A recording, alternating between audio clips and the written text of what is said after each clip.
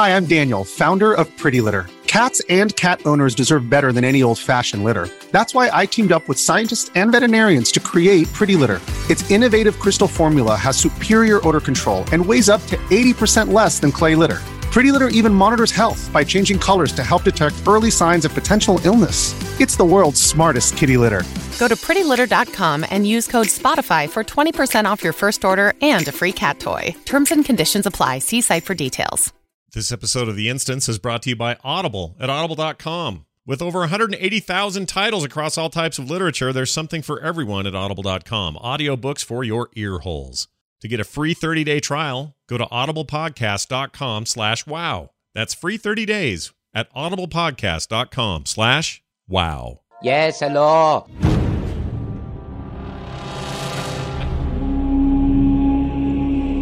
You're listening to The Instance.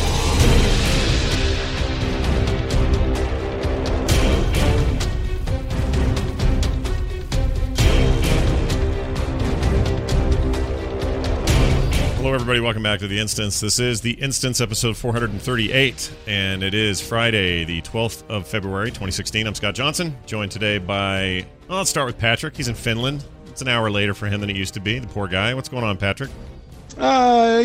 Some Overwatch here, then some Overwatch there, and then maybe some more Overwatch sprinkled with just a little bit the right amount of Overwatch. Yeah, it's been a bit of an Overwatch week for me. There were so many goals I had in my gaming world this week, and none of them were realized. In fact, we talked a bit about this last night with one William Dills Gregory, also on the line. Hello, Dills.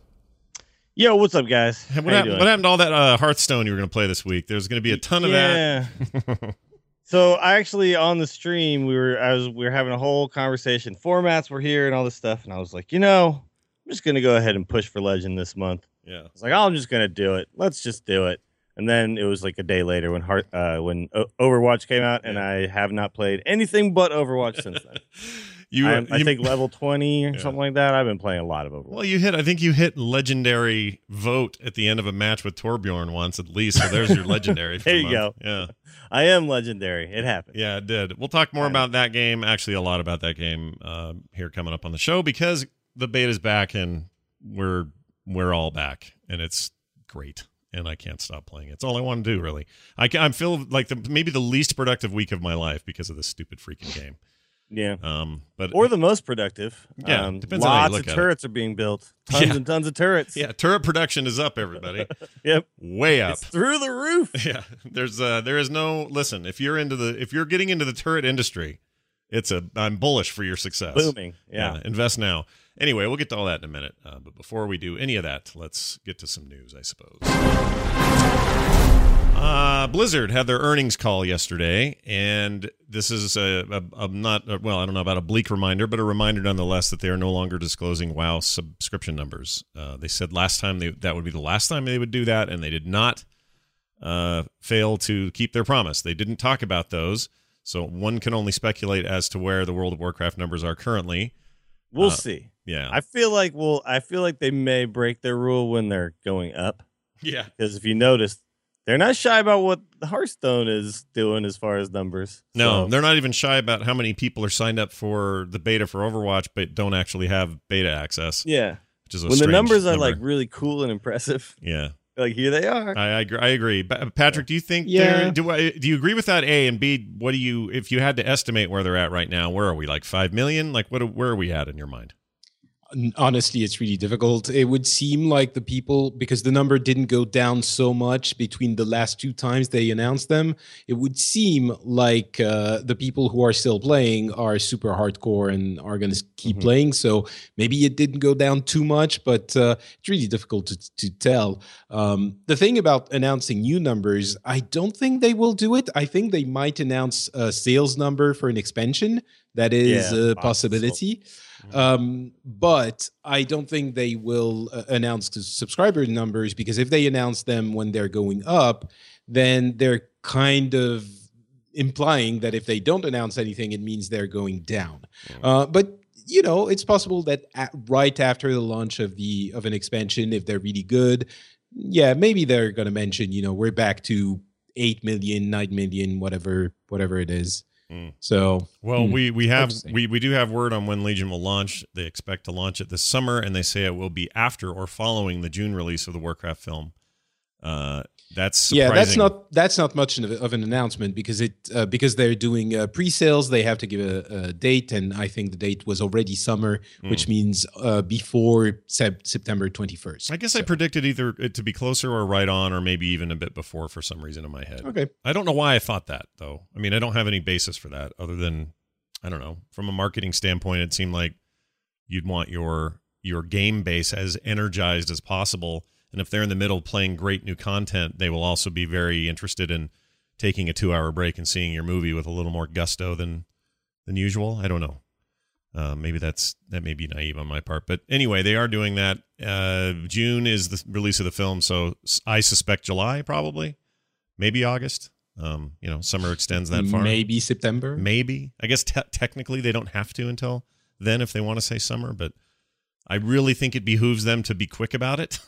I wouldn't want to go much more than a month away from the film if you want to maximize hype on both sides. Well, yeah, especially considering another piece of news that we have. But yeah, you know what I think Blizzard should start doing? They should start releasing their subscriber numbers and like how many SWOTORs are currently playing. Yeah, they should be like, well, we have 6.5 SWOTORs, so we're doing all right. Yeah, it's not too bad.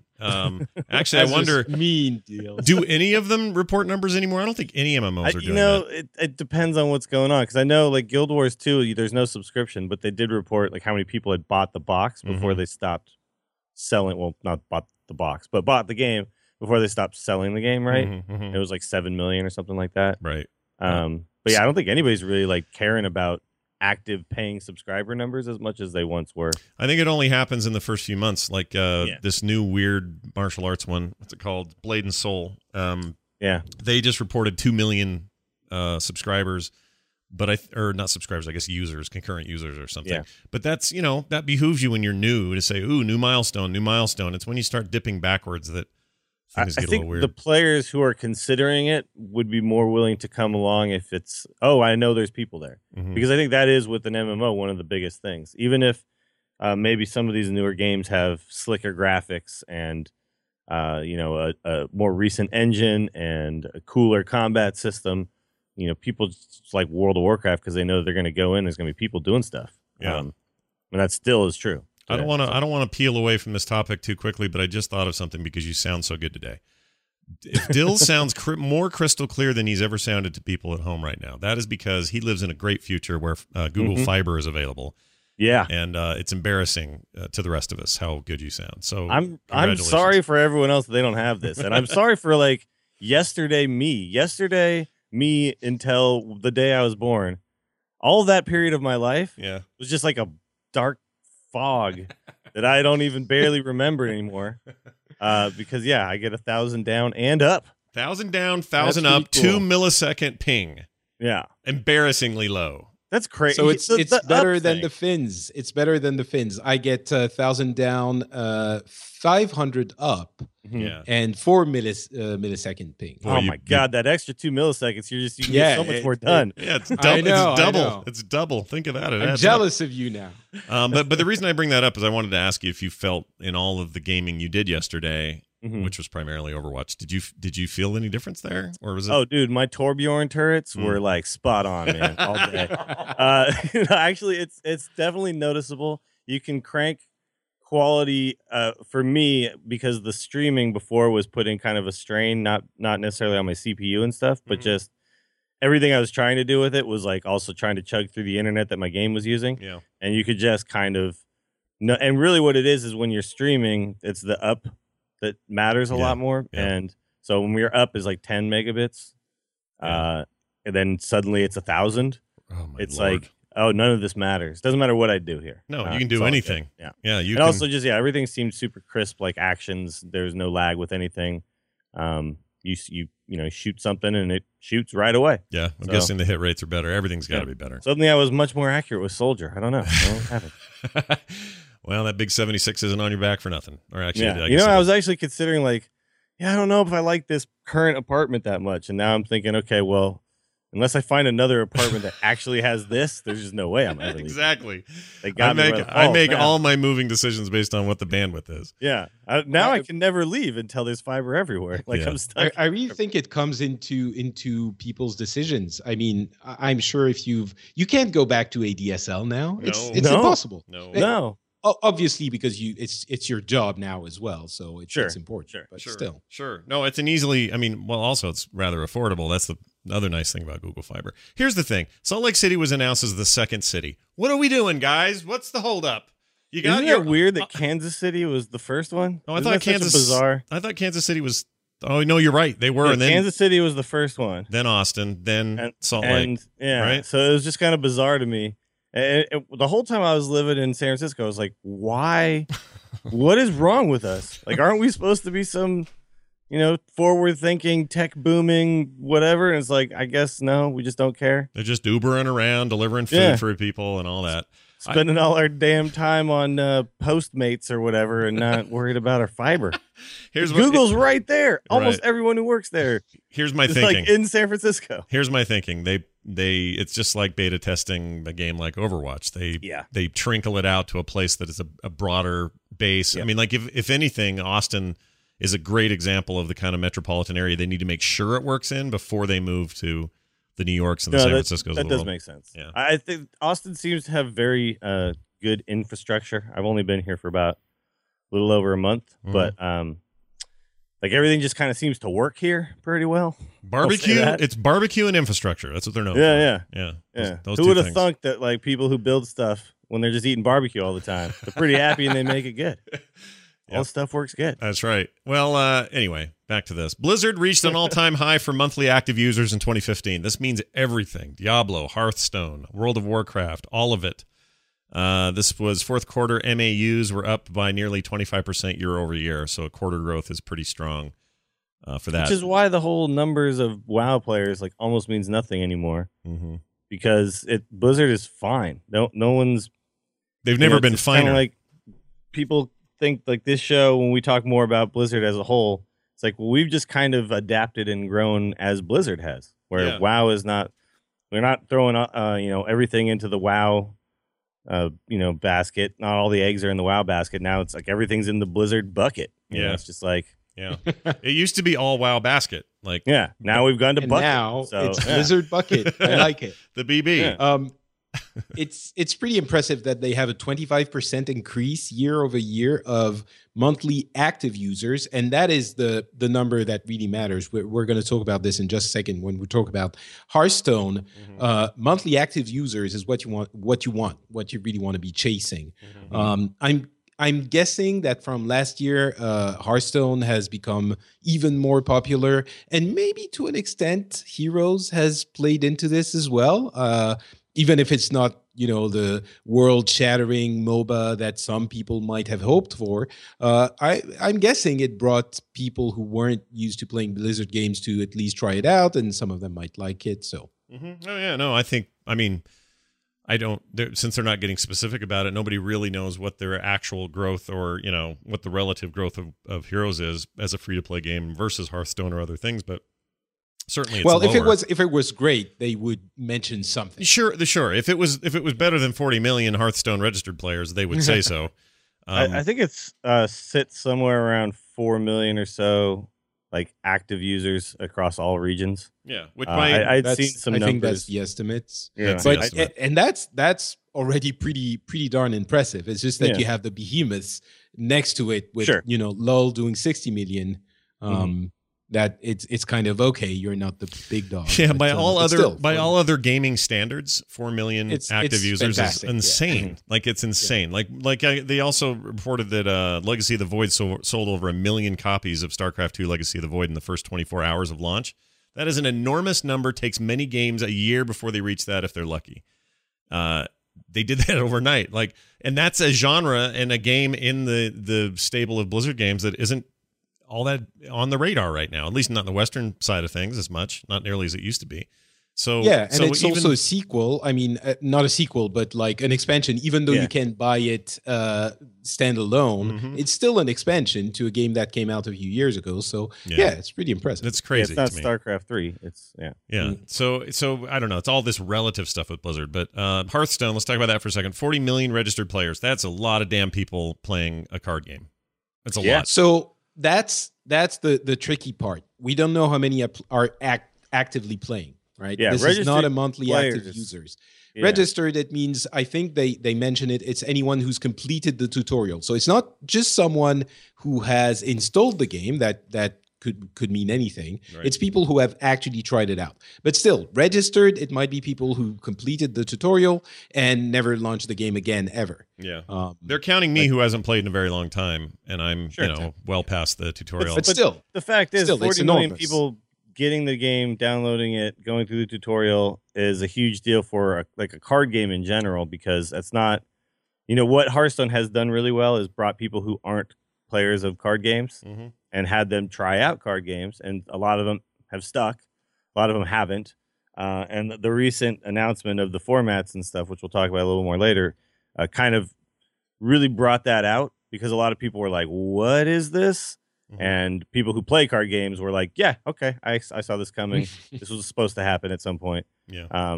But it's a good thing that a lot of people who don't play card games are playing Hearthstone. Yeah, that's fantastic for the genre itself and also for the game. And they've established themselves as a bit of the League of Legends in this space now. They're that big, and anyone else will be pretenders to that crown for a very long time. Small. It's also worth mentioning the previous number they announced, if I'm not mistaken, was 30 million. It was a few months ago, maybe in summer. It was not that long ago.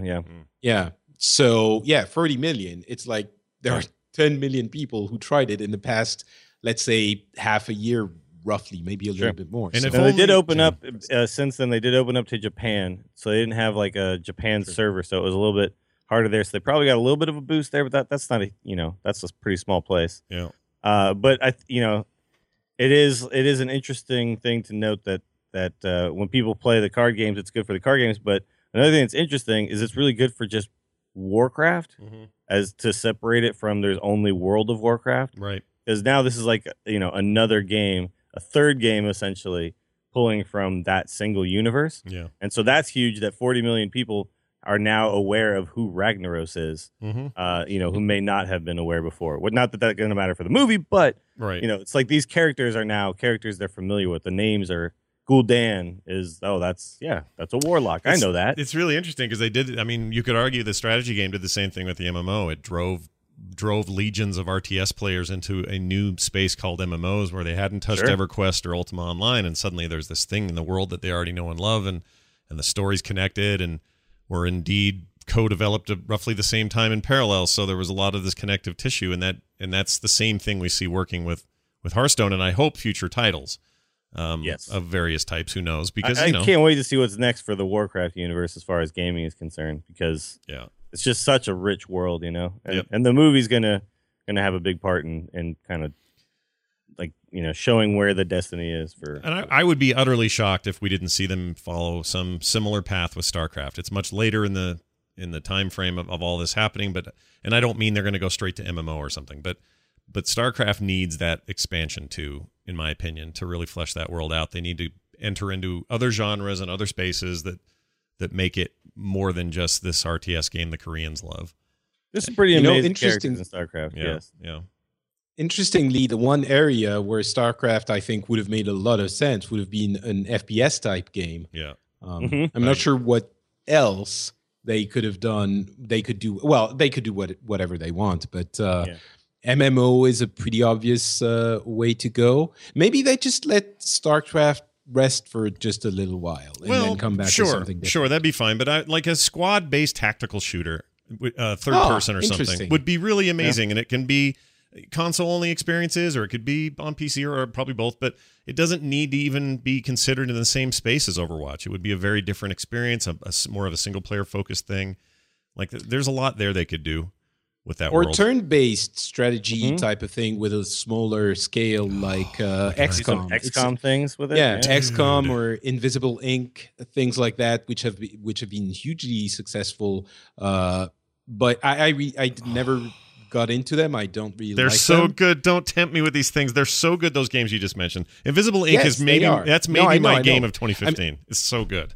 Oh, and Invisible Ink actually is probably it has gone the route of Blizzard, which is make those games easily accessible and easily approachable.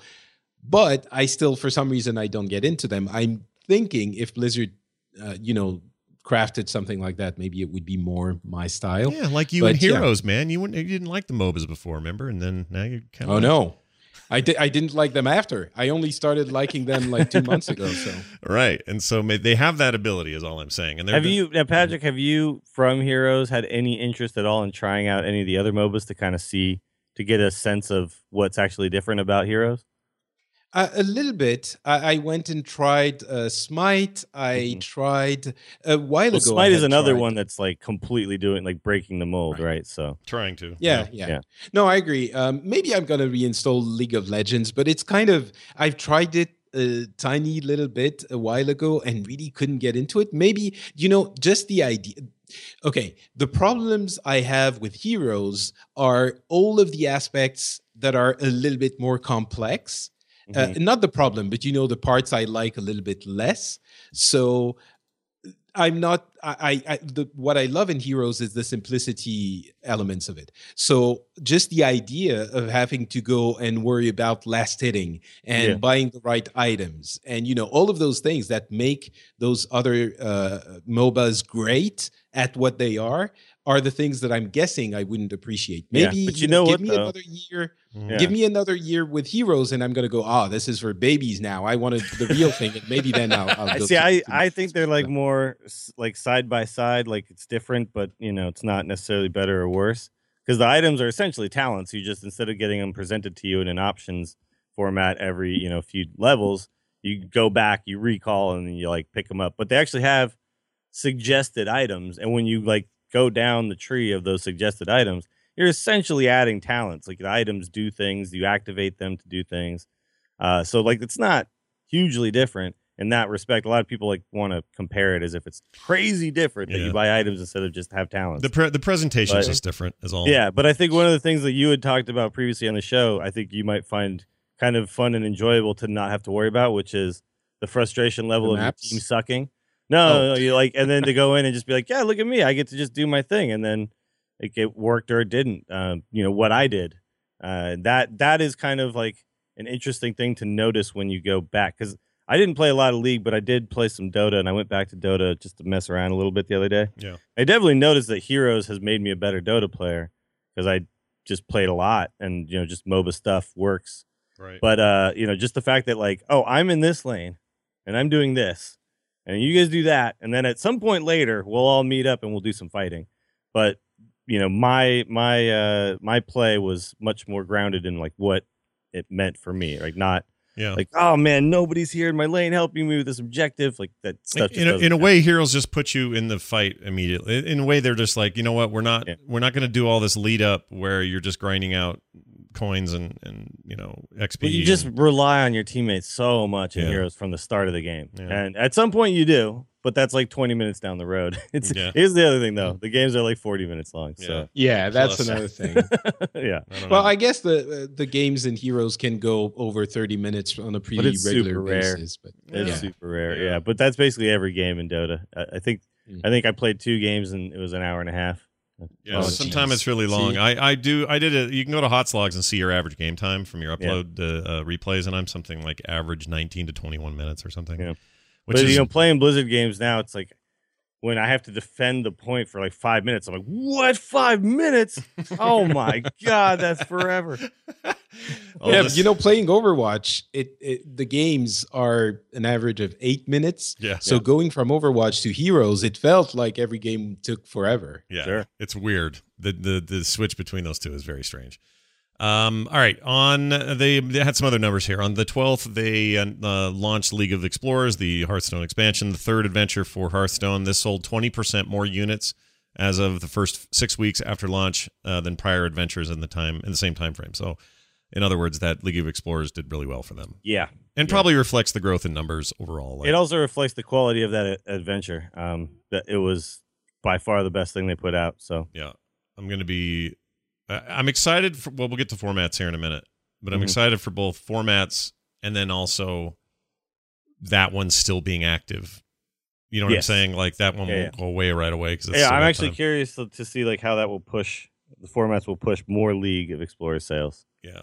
Oh, you'd think it would, because you got to get the stuff while you can get it, right? And because some players who might have just been like, I can't. I'm like, why buy that? I don't have the cards to compete with everybody anyway. I still needed Nax if I wanted to compete. Like now, it's like, oh, you don't need Nax, but you do need this one. So at least for now, and then for standard or whatever it's called. No, not standard. What do they call it? Standard. Yep. Yeah, standard. Yeah. So they're standard, and it's wild. gonna last. It's gonna last a while. If you buy it now, you're gonna get some use out of it for the next year and probably a few months. So yeah. Let's see. More than 8 million players have signed up for the Overwatch beta, up from 7 million as the last earnings call. How many are in? Do we know? Nobody says. And no I idea. had two or three separate arguments with people on Twitter today. 6.7 million. So if you're not in, you're sorry. Yeah, I had some arguments with people on Twitter today who one was very upset and thinks that it's all a conspiracy and that the only people have it are streamers and podcasters. Which isn't true at all. That is not true. We played with a load of fans yesterday. In fact, that we didn't even know they were fans. They just suddenly showed up and said, "Hey, we're those new guys." And it's just visible. It happens. The streamers are in. That's all. It happens quite regularly that you get someone who's going to be like, "Oh, hey, I love the show, blah blah blah," and that's cool. But I mean, they've been on record. Blizzard has been on record saying that, quote unquote, regular players are a much bigger part of the player pool than people who have been invited because they're streamers. But so I just want to. I can't remember if I explained this before, but the reason they always invite visible people is that whenever you start a friends and family, you can't restrict it too much because you're always going to have streamers who are going to have a friend at Blizzard who's going to make them invited. So they can't really only invite regular players and not worry about the streamers. Well, also they've gone on record to say, we want this to be visible up front. Exactly. I mean, and that's also the other thing, obviously. And I think actually maybe we talked about this and Dills, I think you said, well, if you want to be like that, feel free to go and spend 2 years building up a community and getting spend a few $1,000 on equipment and then like tell me why it was like so easy to do. And the other thing is, it's also obviously very frustrating. I mean, if you have 8 million people who have signed up, it means there's a real strong interest for the game, which is great. And again, another million added since the last earnings call 3 months ago. Yeah. It's significant. So obviously, I mean, I think the way Blizzard looks at it is we want to make sure we don't disappoint everyone, and people being angry that they're not in is awesome because it means people care about this game. Yeah. And it's easy to forget people would be more angry if they were all in and the game didn't work because the servers couldn't handle the load. You're right about that. And that's the other thing. This is still a beta. As much as everyone wants to play it and as polished as it looks, if you piled all the players who want to be in right now into the game, it would not be working as well as it is. No. Well, I think they could, in theory. They could go much higher than they are now. Servers. The beta we can prove that. But let's say they decided to just make the game available and kind of available. They could expand the servers to the level of everyone can play it. But first of all, I think they are still developing the game. They're still tweaking a lot of stuff, and we're going to talk about this in a little bit. But also, I really think they don't want everyone to start playing it. There might be an open beta weekend or like a beta weekend where they invite everyone, but this is not a free-to-play game. Mm-hmm. If you give the game for 2 or 3 months to everyone who's expressed interest, a large portion of them might end up not buying it afterwards. Yeah. So I think that we're not going to see let's everyone get in here beta as we did for Heroes and Hearthstone. Yeah. Probably, and they don't need to. Be any like trial at all or anything later on for people who want to. want to buy it. I'm sure there will be. I think there will be. a starter's edition, but that will come a few months after the game has launched. Yeah, sure. Maybe even longer. But I agree. Like the open beta is not a chance to try before you buy. That's not what this is either. So well, it's a little. Well, I mean, it can be, but that's not what it's intended to be. Yeah, we look at it's like when they iron out the problems and they figure out what direction they want to go with things and all that. Yeah, that is what it's for. Just don't be so conspiratorial, everybody. It's just a game, and we're all excited and. It's easy for me to say. People are so used to betas now, though, that they think of them in a different way than they used to. Like it used to be that they understood, okay, this is something that the game company is using to test, and now it's like this is how we like hype the game, how we decide, who our real player. But like, there's so many other things have been piled in to what a beta is now. Yeah. And it's like the message is distorted a little bit on what's really going on. Well, here's what really pissed somebody off. My friend Eric, who is not a podcaster or a streamer. Got an invite and doesn't even own a PC. So there you go. He can't even play it. He's got an invite just sitting there doing nothing. He can't transfer it to anyone because it's his account that's been flagged. Exactly. So. But it's there are a lot of people getting invited. I mean, I've seen randomly more than a few people who were just asking me, just interacting with me, who are just plain listeners who said, "Oh yeah, I got an invite, awesome!" And it's happening. There are three or four guys that play with us all the time, like Dan and Bo and who was the other one? I forget. These guys were all beta weekenders. And had it stripped away. D-Day was beta weekend, wasn't it? He got in. Yeah, and they took it all away after the weekend, and then when this thing launched again, they got new flags. So it's all coming. I don't want to, this isn't me being apologetic, and I know it's easy for us to say because we all have it, and it's amazing, and we love it, and we're talking about it like it's the second coming of video games. But it'll all work out, guys. Well, I honestly personally want everyone in. I mean, I want everyone in because that beta weekend was the most enjoyable time of Overwatch that I'd ever had. The games happened instantly. Everyone was happy. People were excited about it. Like if I had my druthers, we'd all be in. Everyone would be in. But and I also completely understand people because if I was in that situation, if I was on the outside looking in and I was like, but I really want to play it, I would be not furious. I don't think I would descend into insults or conspiratory or anything like that. Yeah. But I would be really sad and frustrated. So I completely understand all of this. And there's someone in the chat room, Zoe, is saying, understand that there are some real, truly loyal fans who are super frustrated. Yes, of course. There are millions of truly Blizzard loyal fans. Probably 7-point-something million of them. Yeah, and you can't invite everyone because that's not what the stage of the beta is. So yes, there are some of those people as well. Yeah, and it's so funny because you can really look at this from the perspective of it is a healthy sign for the game because you can the more consternation there is. I mean, you have to balance it a little bit, but the more of that there is, that it's just the more people talking about the game, hyping it up, super jazzed about it. Like it all works in Blizzard's favor, but they're also. They have practical reasons for doing this. I mean, I'm with Dills. If everybody could have one, if we had the power to give them out to everyone we know, we'd do it in a heartbeat. Like in a fat second, I would just give everyone access. If we were Blizzard, we also would probably have our reservations the same the ones that Blizzard has, then do the things in a very similar manner. Yeah. Like a lot of people have said, if you pre-order, you should just get beta access.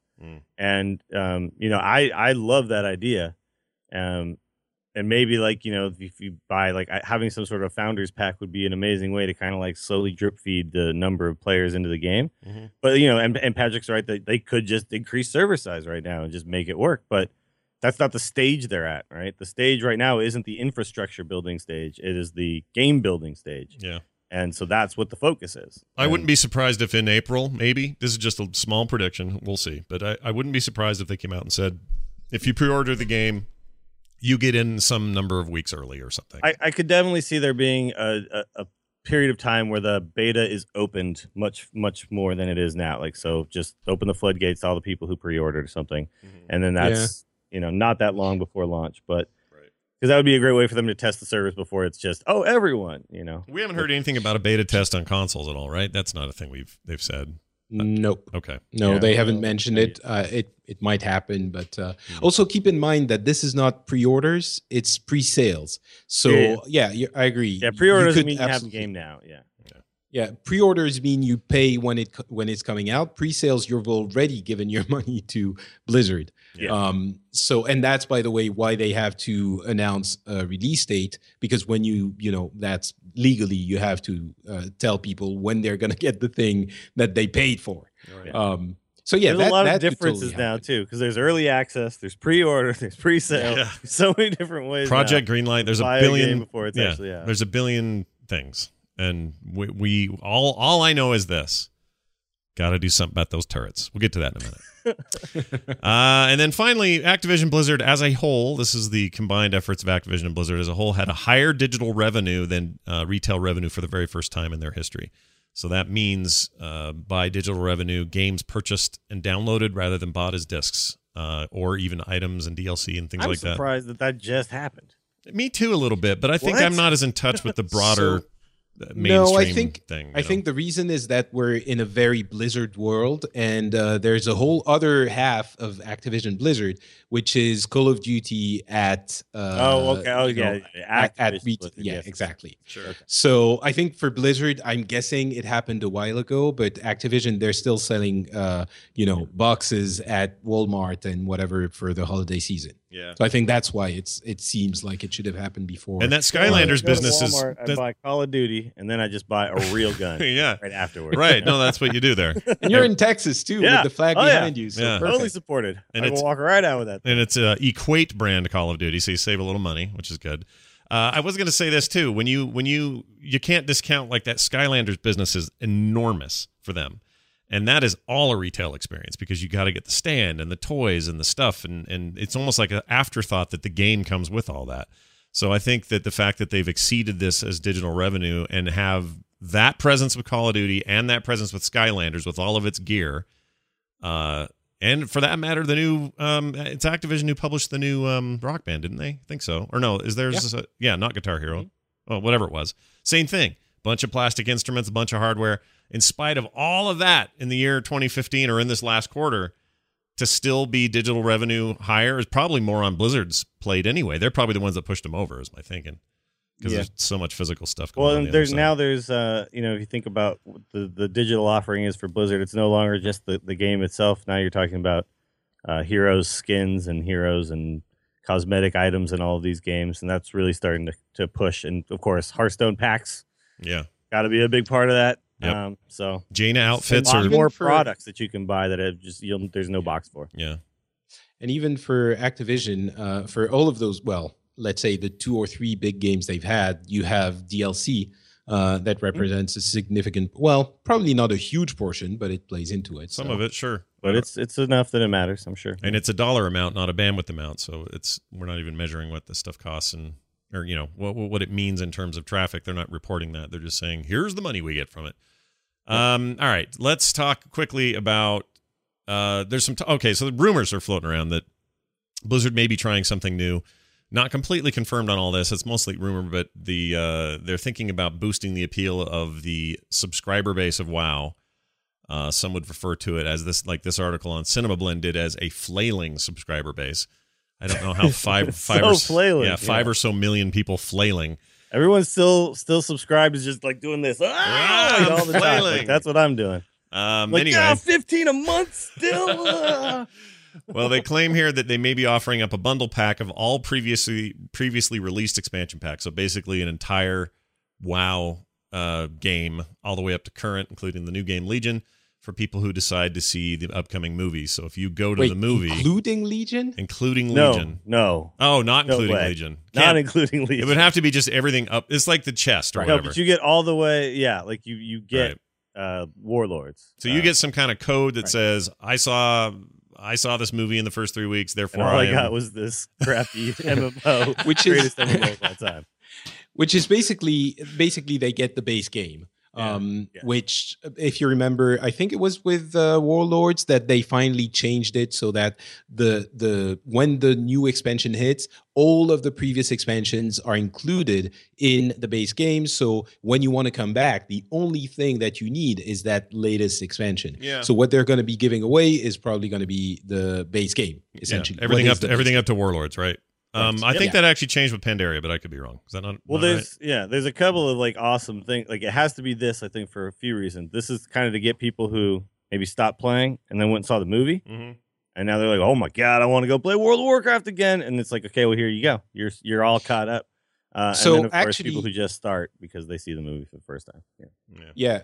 So the people who have already played at some point, who have bought the game, they already have everything, right? They already have a license for World of Warcraft on their Battle.net account, so they don't even need to add anything. They can just go back, and they're going to be caught up to Warlords whenever Warlords is included in when the it's Well, there's the other question. Are we going to get, as guys that are completely devoted to the franchise and buy an expansion the minute we hear about it? Already pre-ordered mine, for example, and all this. We're going to get like a mount or whatever. Yeah, right? is that what's happening? I hope we get a mount or something. I think there's a mount I think you get a special Blizzard mount or something like that. I don't, like, again, all of this is just they sent out an email asking people if they would do this.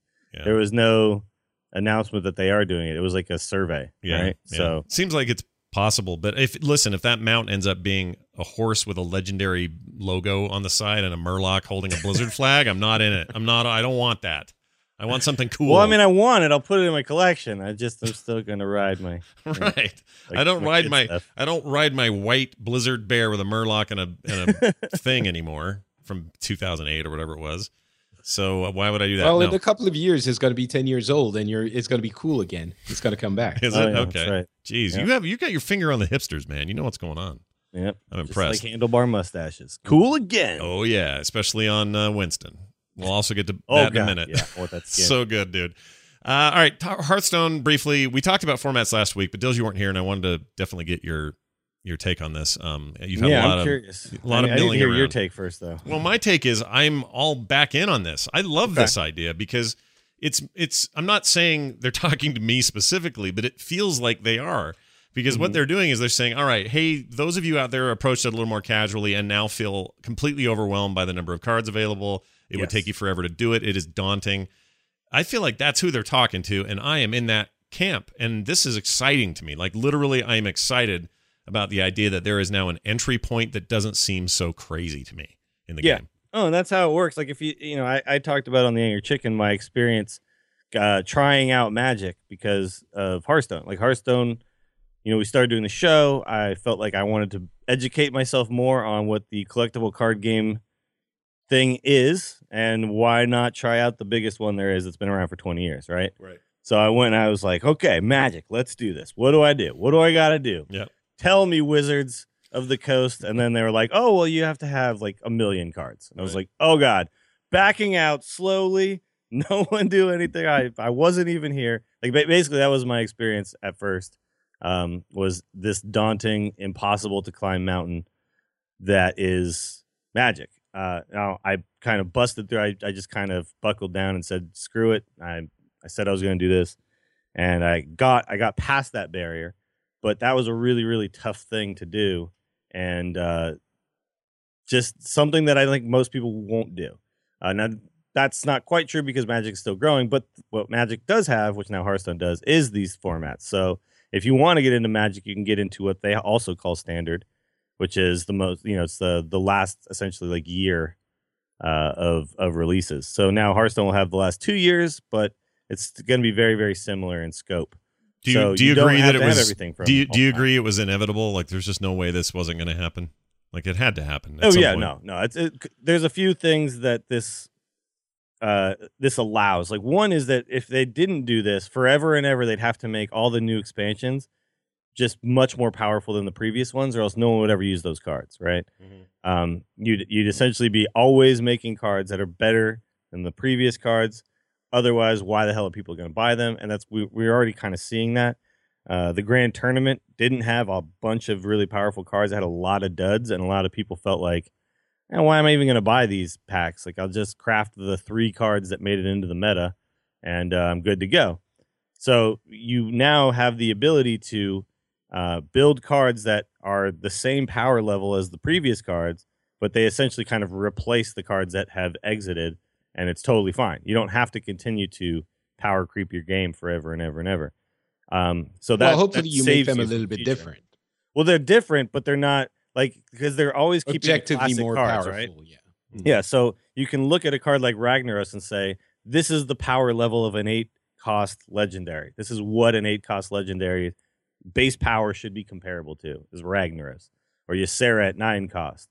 Or, Sylvanas at 6 cost. Like, this is what that kind of card is and forever will be. And you're not like, okay, at one point we're going to have to make a 7-mana 9/9 that summons 4 boom bots, or else, like, why would I ever take out Dr. Boom? All right. So it opens up a lot of, like, possibilities for them as far as design is concerned, where they can just make cool new cards that do cool new things and not worry about it. But like you said, Scott, it opens it up for you where you go, oh, I only need to own 150 cards, not 750 cards. Yes. And that's a huge deal to anybody who discovers this game from this point forward. And there was going to be a point where, like Magic, it was going to turn that corner, and it was just going to be so much to just consume that people were going to just turn it off right away. Well, it's important, too, that this is referred to as formats in the plural. That means Wild is there for all the crazy people who want to do that. It has its own ranking system. Like, you're going to have all the fun you want with every card you've ever owned ever. And it's beautiful because they can let it be broken. Right. It's fine. Right. They can let crazy combos, like, happen. And in Magic, you kind of have this, too, with Modern and to another extent, like Vintage and Legacy or whatever and all that kind of stuff. But they just let you play, like, any card you want. And the thing is when you can mix any card you want from any set, you get completely broken decks that kill you by, like, turn 3. But that's fine because everyone else is playing that broken deck and everyone understands what they're getting into. And then the standard format is where you're going to see a lot of balance, and they're going to be very concerned with the balance and making sure that the game is constantly shifting and changing and is interesting for everyone. Right. Well, it's all good stuff. Yep. Can't wait. Bring it on. Formats. What's the format war that you referenced here? Oh, people flipping out all week okay. about it. I mean, again, I don't like to always bring up the fact that someone on the internet doesn't like something because it's impossible to have any topic where that isn't the case. But it did seem like there was a bit of an uproar for the first couple of days. And yeah. But like I said, there's a lot of people who aren't CCG players playing Hearthstone. So to them, this was like some crazy idea that they weren't really familiar with. Well, that's a good point. I hadn't really looked at it from that perspective. In their minds, they're like, whoa, you're changing this game and you're taking out cards I paid for. And like they're looking at it from a very different perspective. They looked at it as Blizzard is taking things away from me. Whereas CCG players are like, oh my God, you're giving me so much more. Yeah, like you're giving me 2 formats, not taking something away. Yeah, everyone who plays Magic that I know, they've all echoed you. They're like, oh, this is a great thing for the game. And but the sooner the better on this too. You wait too long to make this move, it hurts even more for those players. Do we know when this is? When it's supposed to turn over? It's the next expansion of cards, and we've guessed mid-March or so. I think Jocelyn guessed April, but me and Garrett were guessing like mid-March. Okay. I like that idea. Because I don't think that Broad came out and had this whole thing about the timing of announcements and how the earlier you announce something, the longer people wait for it, the more like agonizing that is for players. So generally it's better to hold things back. So sometimes it looks like nothing is happening, but really it's like, well, a lot of things are happening. We're just not announcing them because with the earlier we say it and then the longer you wait, like that's not better. Yeah. So the fact that they have announced it to me means it's not months away. It's coming fairly soon. Yeah, they have a reputation, Team 5 specifically, of going, and it's coming out next week. Like they don't. Well, now they do. Yeah, they do that a lot. And, I remember when Goblins versus Gnomes was announced at BlizzCon and the fact that they had it coming out the very following, 4 days later or whatever. So that was League of Explorers. Was that League? Okay. But older expansions they announced way in advance and then didn't come out for really long. Like I think it was Nax. People were just like, when is Nax out? When it became a whole meme on Twitch. Yeah. People would go into like other people's chats and say, Nax is out. And everyone would freak out. And in fact, people still do it because it was like such a thing at the time. Yeah. But that took forever to come out from the day that they announced it. So they've definitely moved into a more announce later, put out sooner model, which I think is better. I agree. I don't need to know till I need to know.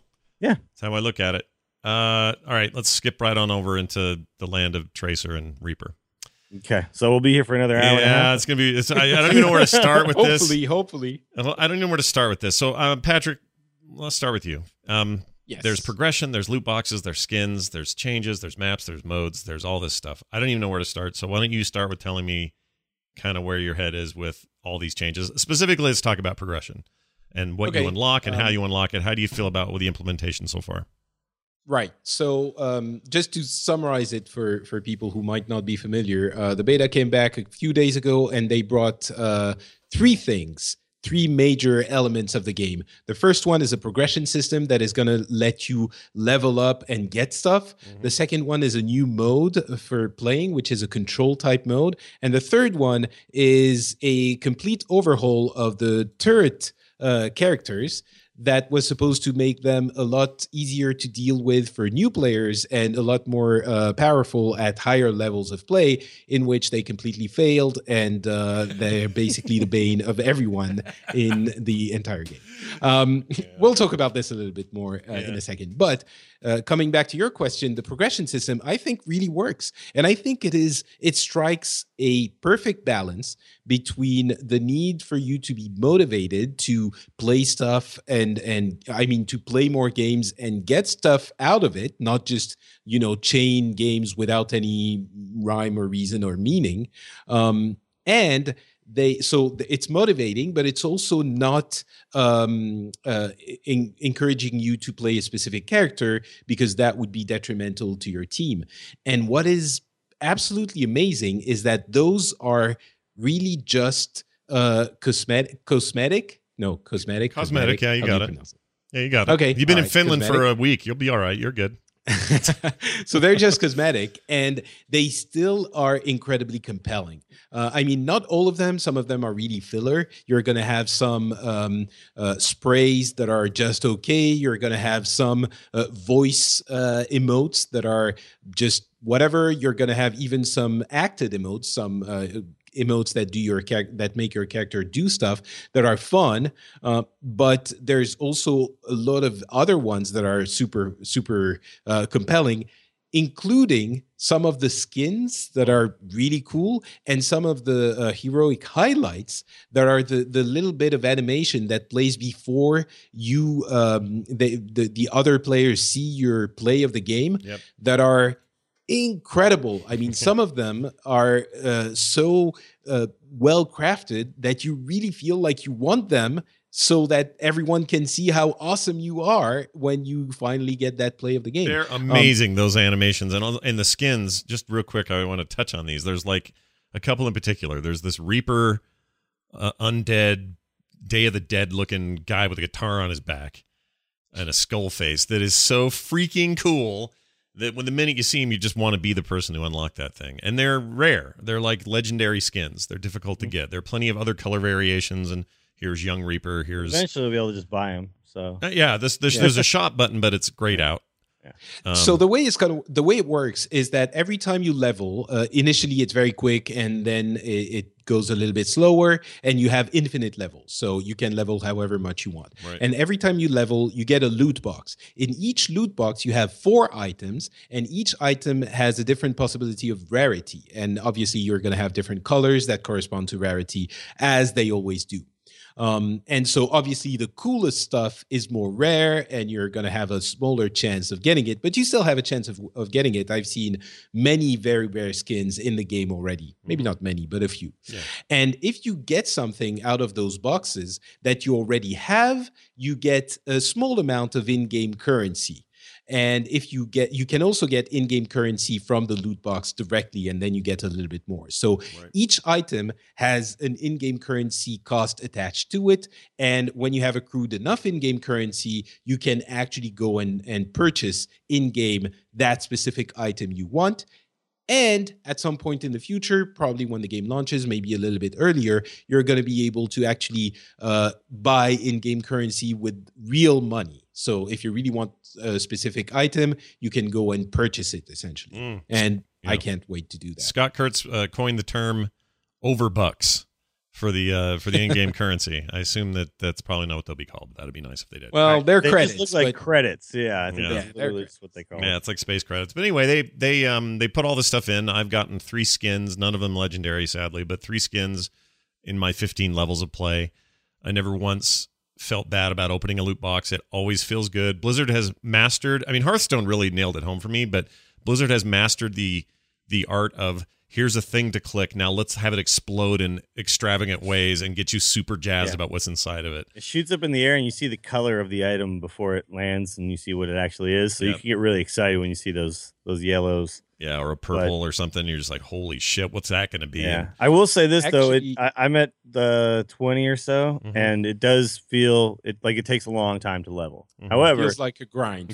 Yeah. However, the better you play, the faster it is. So there is incentive to try hard, not just go in and just spam games and just do whatever and just troll people. Because if you get a match win, you get 500 bonus XP.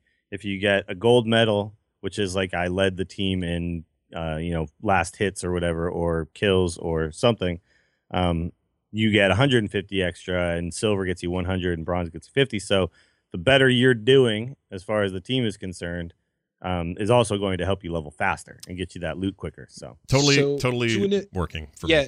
To an extent, that's not entirely, probably not as much as some people might think, because if you complete a game, you get 250. If you win the game, you get 500. So it's only a 250 difference. And also the medals aren't cumulative. So it gives you the amount of one of the highest medals you got. So if you got 2 gold, 1 silver, and 1 bronze, you only get the 150 for the 1 gold. You get it for whatever your highest thing was, right? Right. Yeah. So the most you can get of difference between a game that you lost and a game that you won is going to be 400 XP, which usually the games give you like 2,000 to 3,000, maybe around 2,000, let's say. So it's more, but it's not like if you play incredibly better than everyone else, you're going to get double the XP. That's well, no, but I have noticed that the bar moves a lot more when you have a really good game. Because having like 5 gold medals, I think. Well, yeah, but like having 5 gold medals, it was shooting up there. I mean, that's another like 600, 700 XP. So no, it isn't. It only gives you one of those, the amount of one of those gold medals. I think the difference might have been that the game was super close, and so it lasted a long time. Yeah, and maybe. The bulk of the XP is that it gives you, XP depending on the time that it took to complete the game. But that means that the losing team, also get that same amount of XP. Yeah, oh, I think the difference is not as big. Maybe they're going to tweak that. They may. I don't think any of this stuff's set in stone. I think there's a lot of things they'll continue to tweak. But as a skeletal structure for what will be the progression system, I think it's really strong. It feels good. It feels like Blizzard. It feels like Blizzard is involved. Yeah. With that, they know progression about as well as anybody else, and there's nothing about it I don't like. I quite like it. Lots of cool little references to other games in there. There's some emotes and stuff that have to do with Hearthstone and some other cool stuff to unlock. And I for whatever reason, that all seems great. And it doesn't seem like, yes, there'll be a shop for you to spend this in-game currency, but there's no confirmation that you'll also be able to spend money on in-game currency to then spend on loot boxes. I don't think that's been confirmed I think they at all. mentioned it. I think they did mention it. Did they confirm that? I thought that was like a maybe. I'm 82% sure they confirmed. Very specific percentage you got there. I like that. All right, let's talk about the turret meta in the game, which hadn't really occurred to me in all my solo queues, but when I was playing a bunch with friends, including Dills and stuff this past week, it was very plain, especially in some of our higher skilled play games, that Bastions and Torbjorns are kind of killing it right now, and killing it in a way that will probably get tweaked. Well, when you're defending, yes. So when you're defending, like Hollywood, say, you throw a couple of Torbjorn turrets up in some good spots and maybe a Bastion, and then you put a bunch of guys up front who get supported by those turrets, essentially. And it's just a very, very hard nut to crack when you have to stand on this spot for a really long time. Mm-hmm. That being said, there's ways to go around it, and we found plenty of them. I mean, we had a bunch of matches where we just owned face, and the other team could never get on our point. And then we were like, okay, well, they're going to do the same thing, so let's build around that and actually, deal with it. And throwing a Reinhardt in there and having him protect your soldiers while you, kill the turrets works really well. So, yes, it's the turret meta, and it sucks for people who are like, random queuing because they're not going to have the teamwork that we were having. But there is a way around it. I think that's a lot of people are missing that part of it. But no, it sucks for random queuing for sure. There was a pretty amazing game. I think it was Kings Row, and we were losing bad very early on and losing time too. We were very, barely making it to each of the expansion or the extension points. And we ended up winning that game purely on a creative, how do we stop this turret meta?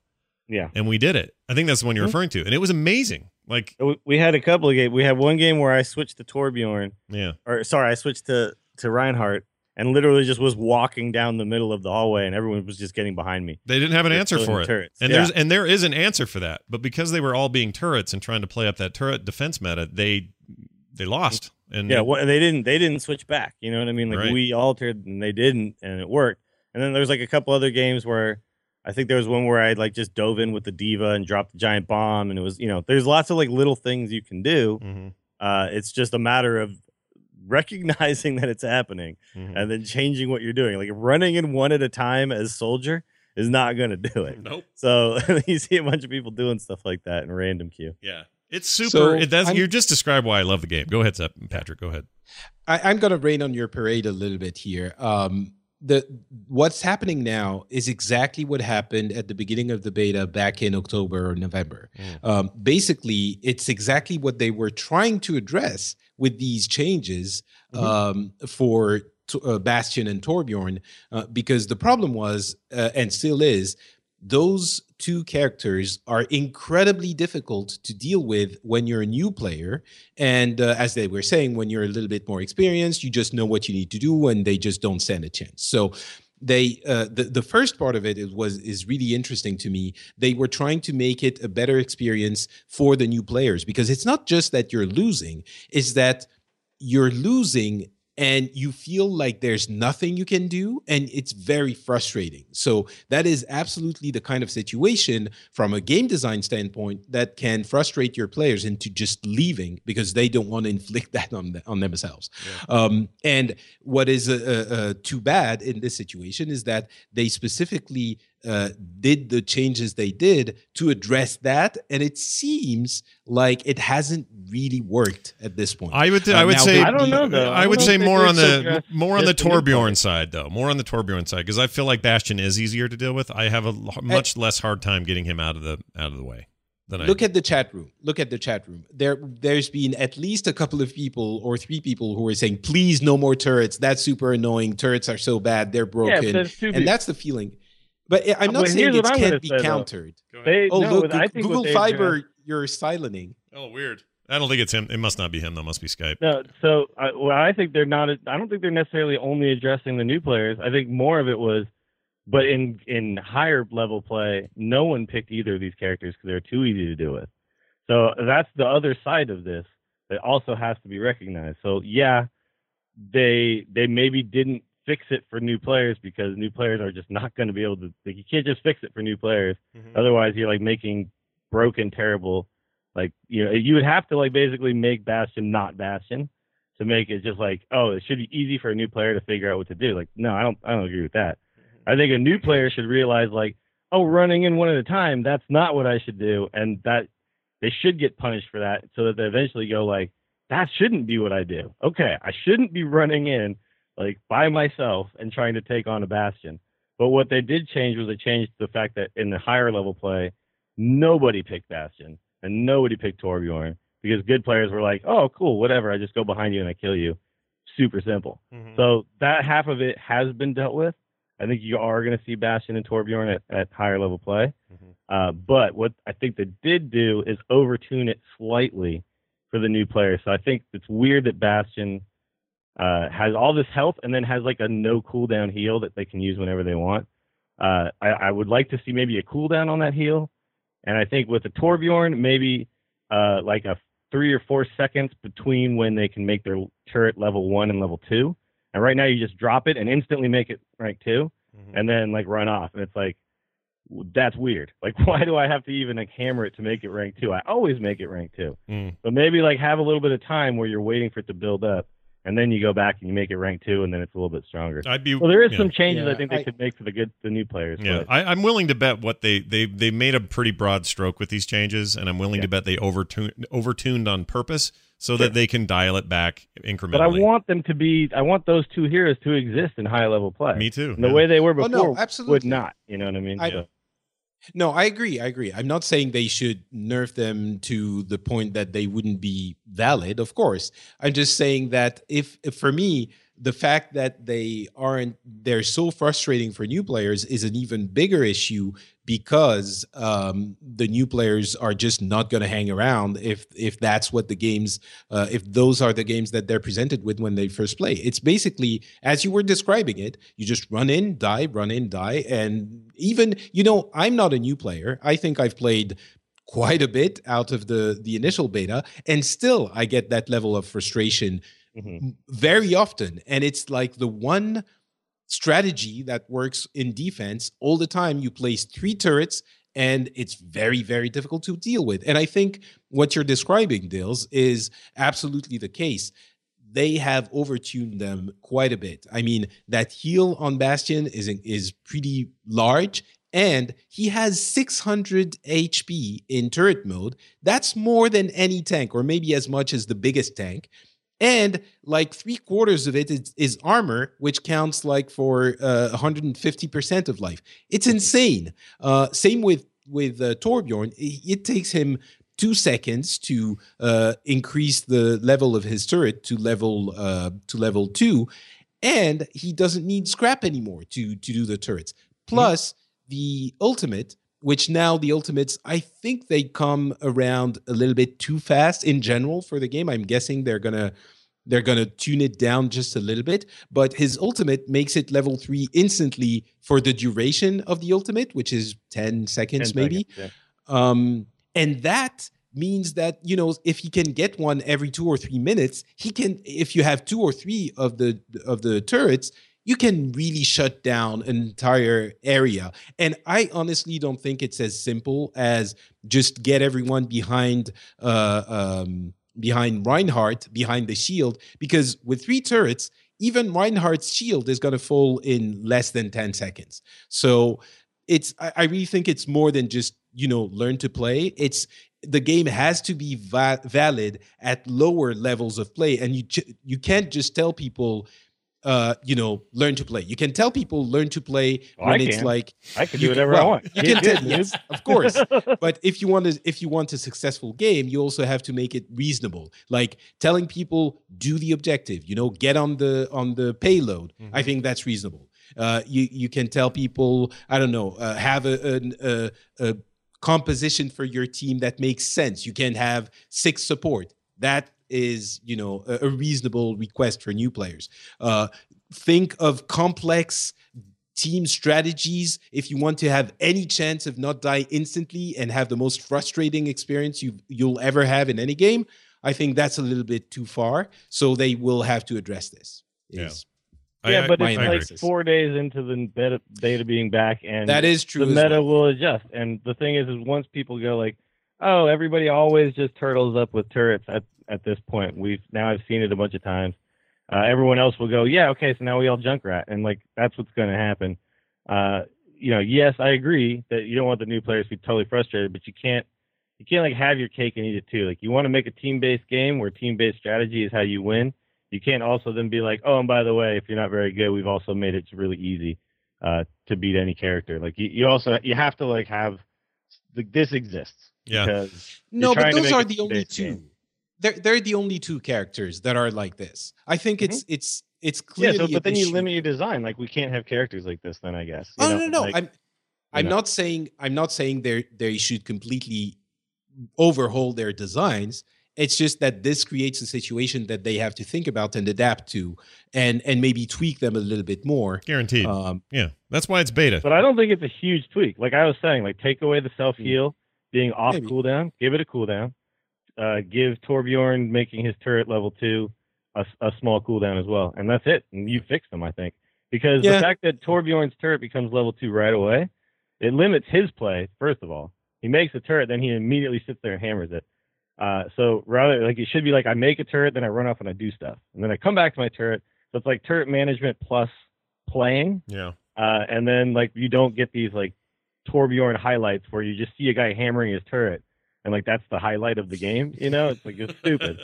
But I agree. But and then stuff like make the other tanks maybe slightly stronger so that Reinhardt isn't like the only answer, because it sucks when you're like, oh, I'm Winston, I'm great against snipers.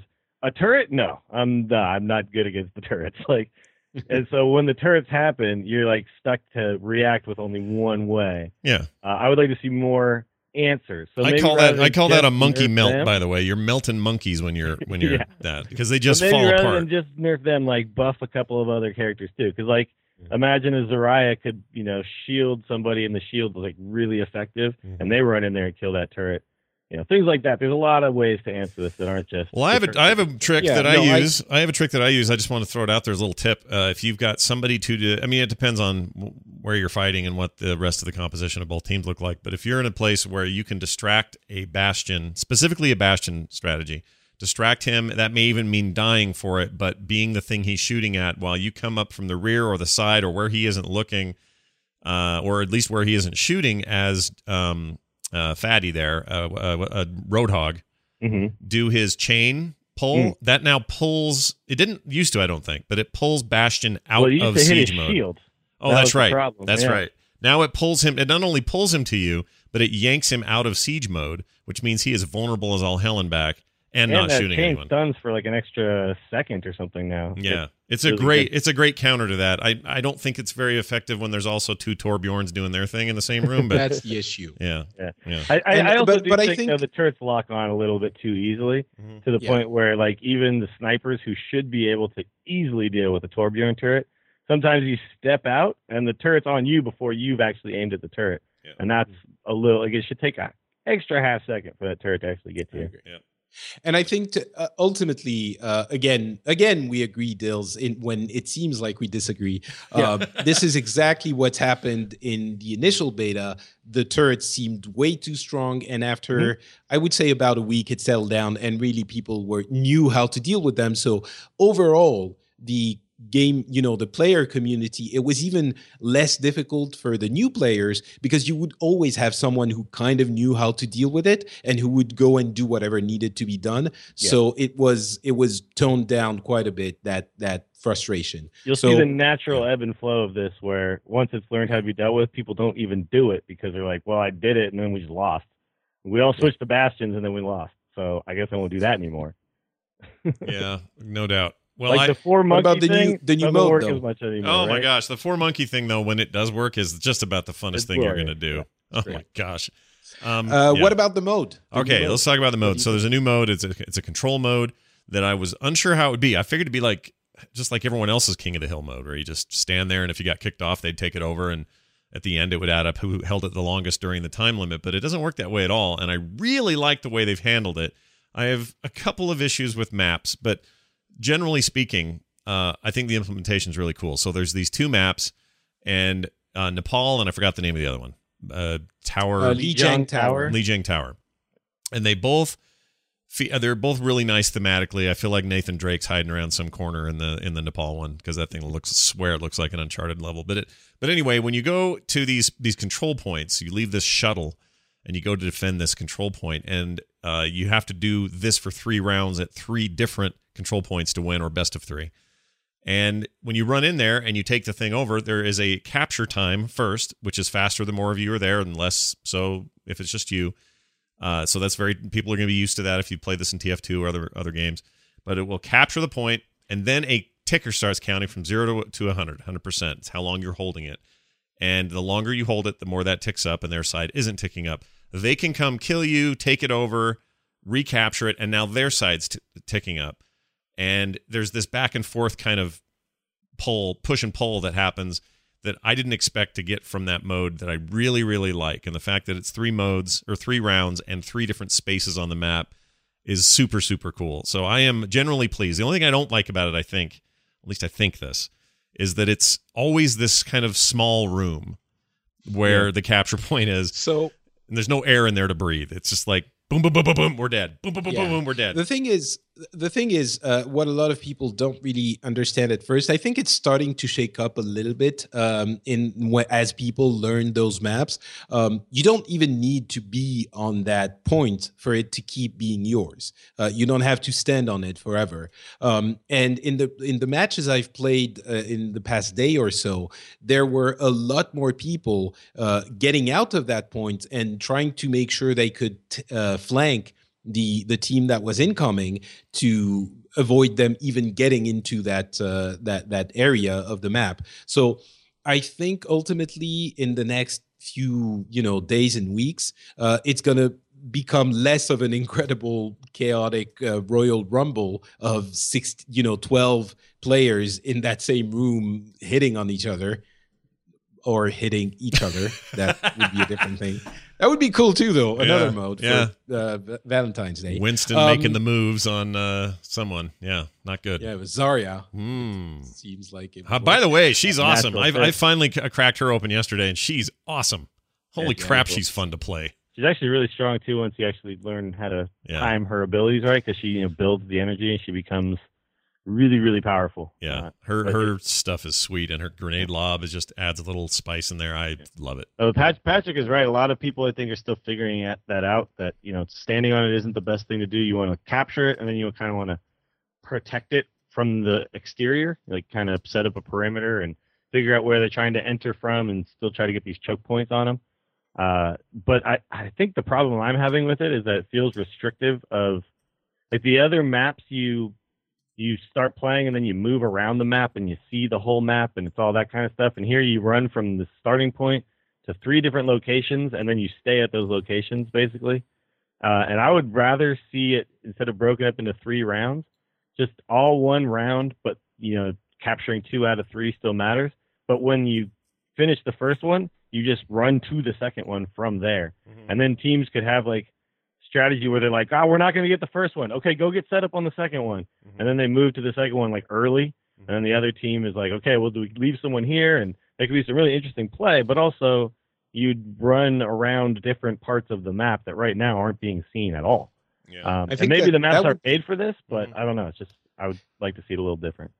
It would be fun, and I think it might happen at some point, and I think they might tweak them because it does feel, as you were saying, but I think the reason they didn't go that route is that it would have felt a little bit too much like the existing capture, point capture maps. Mm-hmm. Maybe have 2 of them available at the same time. Here's my prediction, and I really believe this now after messing with these maps. I think Nepal especially, and maybe in the other one, but the snowy map with the giant robot that was in the beta, but then it was out of the beta weekend, but then it was in. Now it's in again. Volskaya, maybe. I think so. Yeah, it's all snowy. And you start out... Yeah, Volskaya Industries. That's the one. That map, if you think about it, the first capture point, A, is exactly the shape and size of this round-based capture stuff we're talking about. And if you move to the next, on your way to B, which is that far one, there's another space right there that is the same kind of arrangement, the same size and dimension of what those capture points are. And if you get to actual B on that map mode, that space is very much like a place you would have your third round on. So here's my theory. I could be wrong, but I think not all maps, but some of these maps are going to be multi-mode functional. And I think that you will end up seeing both Nepal and the tower one, the Japanese theme one. Those are going to both... I love that for competitive play, too. I'll bet those are both push maps at the end of the day. I'll bet you money. They may not have vehicles. You know what I'm saying? I don't know, because... The issue is for those maps, the control maps, the new ones, all of the points are at the same distance for each team. Teams, yeah. Yeah. Whereas the previous point maps like Volskaya, the reason there's it's more difficult for the defense team to defend it at first because they have a long way to go if they die, and that makes it exciting because the attack team can break them down slowly. You're assuming the shuttle. You're assuming the shuttle doesn't land anywhere they decide to have it land in that mode. Maybe. If you notice the checkpoints and the other ones, you have new spawn points, right? So they could definitely just move spawn points around. So yeah, it already exists in the game. I think it could happen, and I'm not saying that they will for sure, but I think that they should. I mean, why not get more mileage out of each map? You're like, ooh, I love the version of this map that's push, or I love the version of this map that's capture the whatever, And that's the other thing I think the game needs. I think it needs a capture the flag mode or capture the something mode. I'm a huge fan of that. Defending somebody as they're running back with something is one of my favorite things to do in the world. I love that kind of stuff too, because you'll build comps around it. You'll say, okay, Winston will capture the flag and we'll all protect Winston and all that kind of stuff. I love the way this game is set up already. There's so many possibilities within that because of the fact that you can continue to alter and counter and recounter and all that kind of stuff. It's just really, really cool. But this new mode gives me hope that they've got some cool ideas up their sleeve, because this is handled in a way I didn't expect. The whole map. That's the problem that I'm having with it right now. I'm seeing like my path to a small room, my path to another small room, and my path to a third small room, and all of the paths are pretty similar because we're coming from the same starting point. Yeah. And I want to like get to the one and then move through the map to the second one, through the map to the third one, and just see the whole area. I have no idea what it looks like from the other side, essentially. It does feel a little compartmentalized, a little bit too instanced, maybe, is a good way to put it. But yeah, I think that they're going to expand that stuff. I mean, there's too many cool assets in there not to. That Nepal map is gorgeous. It really is, yeah. And that's the thing. I feel like I'm not seeing very much of it, you know? Any other general thoughts now that we're all back in? I've not had this much fun since the last beta. I'll say this. General thought number one, this game is definitely, again, Blizzard has made a game that shines when you're playing with people over voice talk. Oh, yeah. I would recommend everyone just try out the in-game voice talk. It works really, really well. It's not obvious how you switch between team and party. There's two channels, essentially. Party is the people you've invited to your party. So if you just want to talk to your two buddies and, not douchebag McGillicuddy, who's in team, telling you that you suck, then you don't have to. Yeah. And then, of course, there's also teams you can talk to all the other people. But really do that, because I have heard from people who are playing solo that they feel like there's, people are already starting to crap on them. All that kind of stuff is happening, which is going to happen in any game, really. You can't really avoid that. It's the beta, so there's not as many douchebags out there, but there are going to be some. Mm-hmm. But just even if you don't know a lot of people who play, like, try to find some people, maybe try to make some friends when someone plays good, shoot them a whisper and ask to join them. And once you get that going where you're playing with a few other people and you can figure stuff out together, come up with ideas together, try to counter what the other team is doing, it really becomes a rich experience in a way that it doesn't when you're playing by yourself. And it's really, that feels really special when you're pulling stuff off as a team in that game. For whatever reason, it's visceral. It takes me back to my Quake days and Unreal Tournament days in a way that no other game has since then. And it's similar feeling to Heroes, but even more intense because of how just crazy fighting is. Fighting is just so intense in this game. Yeah, it's way, and then your ability to change things up. It's really pretty special. The only thing I would add to that is that they did add a versus AI mode, and it works really well. The bots are actually kind of smart. There'll probably be some sort of slider for how difficult they are in the final game. I don't know. But if you are looking for a way to get familiar with maps, see what these characters do at their basic level, more so than even Heroes, I think this is a better experience than that, because that everything's shorter, but also they behave really smartly. I forgot do you play once. With real people on your team, though? You do. There's different ways you can do it. You can do just you and a bunch, like Heroes, you can do you and a bunch of AI everywhere, or you and a human team. By default, it's you, a human team, versus a computer. Yeah, there's basically the tutorial, which is, you have the tutorial thing, and then training, which is you and bots versus bots, and then you have the versus AI thing, which is just like Heroes when you play versus AI. Correct. Yeah. Okay. And we had there were a couple of games where I could tell some of the players were new, and you could see them actually improve over the match. I think there's less of because in Heroes it's kind of a problem if you get too used to the AI, then you're not going to know how these unpredictable humans are going to react, because they're not reacting in the predictable way you're used to. It feels less like that in here. There's a little bit more randomness to it. I don't know why, but shooter bots have always been pretty good. I would say, for those who are in the know from back in the day, they're on par with Unreal Tournament's bots, which were really strong examples of good AI in a shooter. So I think that stuff was all right. Yeah. Patrick, it's really cool if you're worried about, looking like a noob, to have an option that allows you to get used to the game. And I think you progress, don't you? You get XP in the versus AI. Okay, cool. Yeah, you do. Yep. All right, Patrick, any other thoughts, sir, you want to add to this? That versus AI thing is really cool. I mean, in Heroes, it helped me tremendously get into the game, as I've reported on here many times. So I'm happy it's in there too. But the other thing, which we didn't mention, which is awesome and absolutely amazing, especially for us non-US and Americas people, is the fact that the progression is carrying over from each region.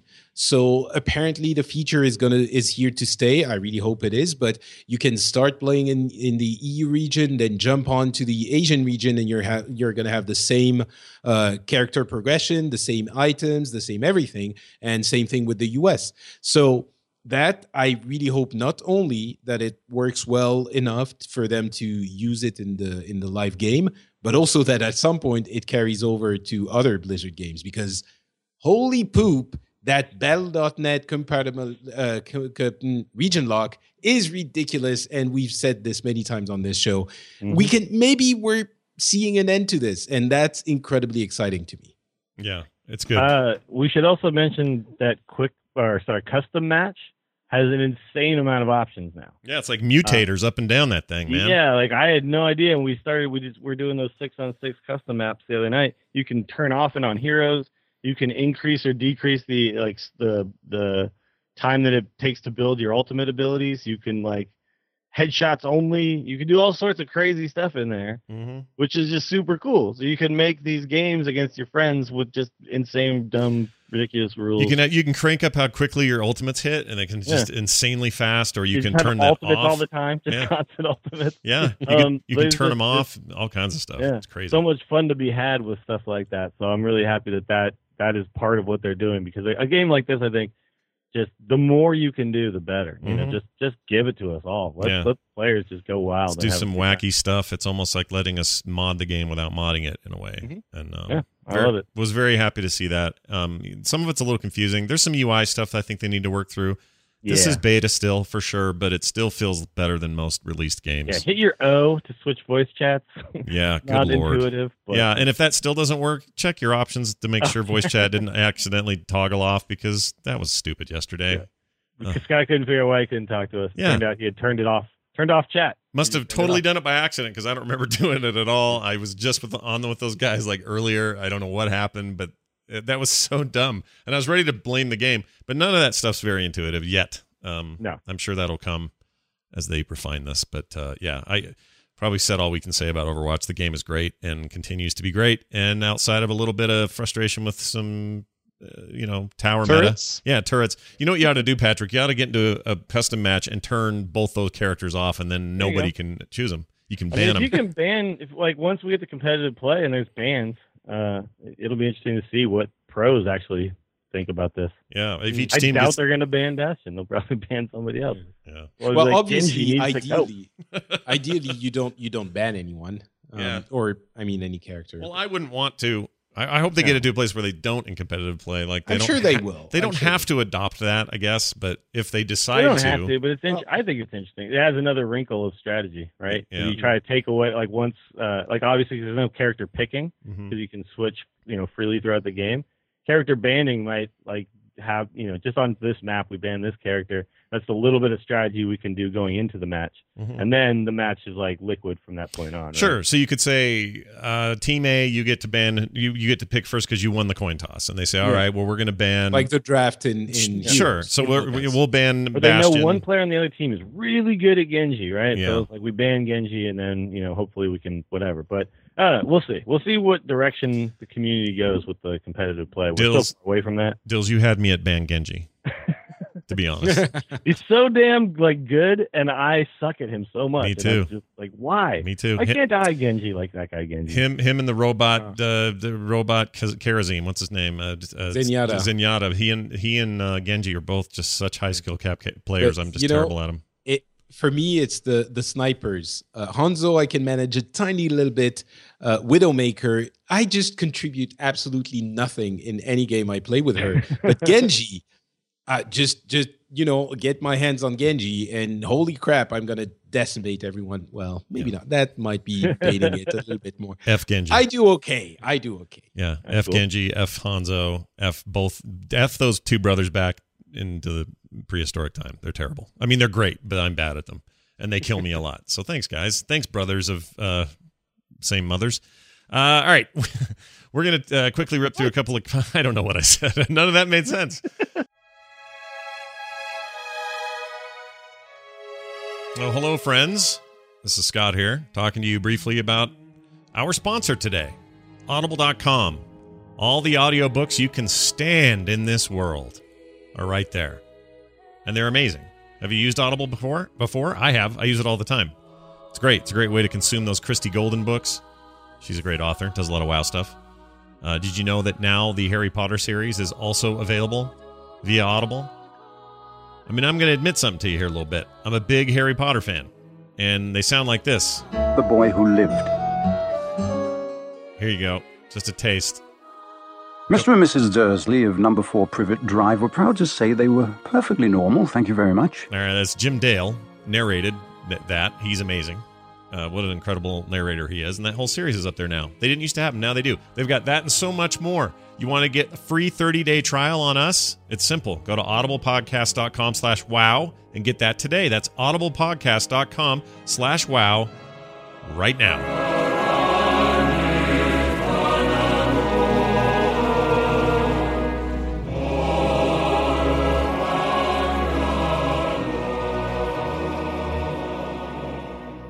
So here's this.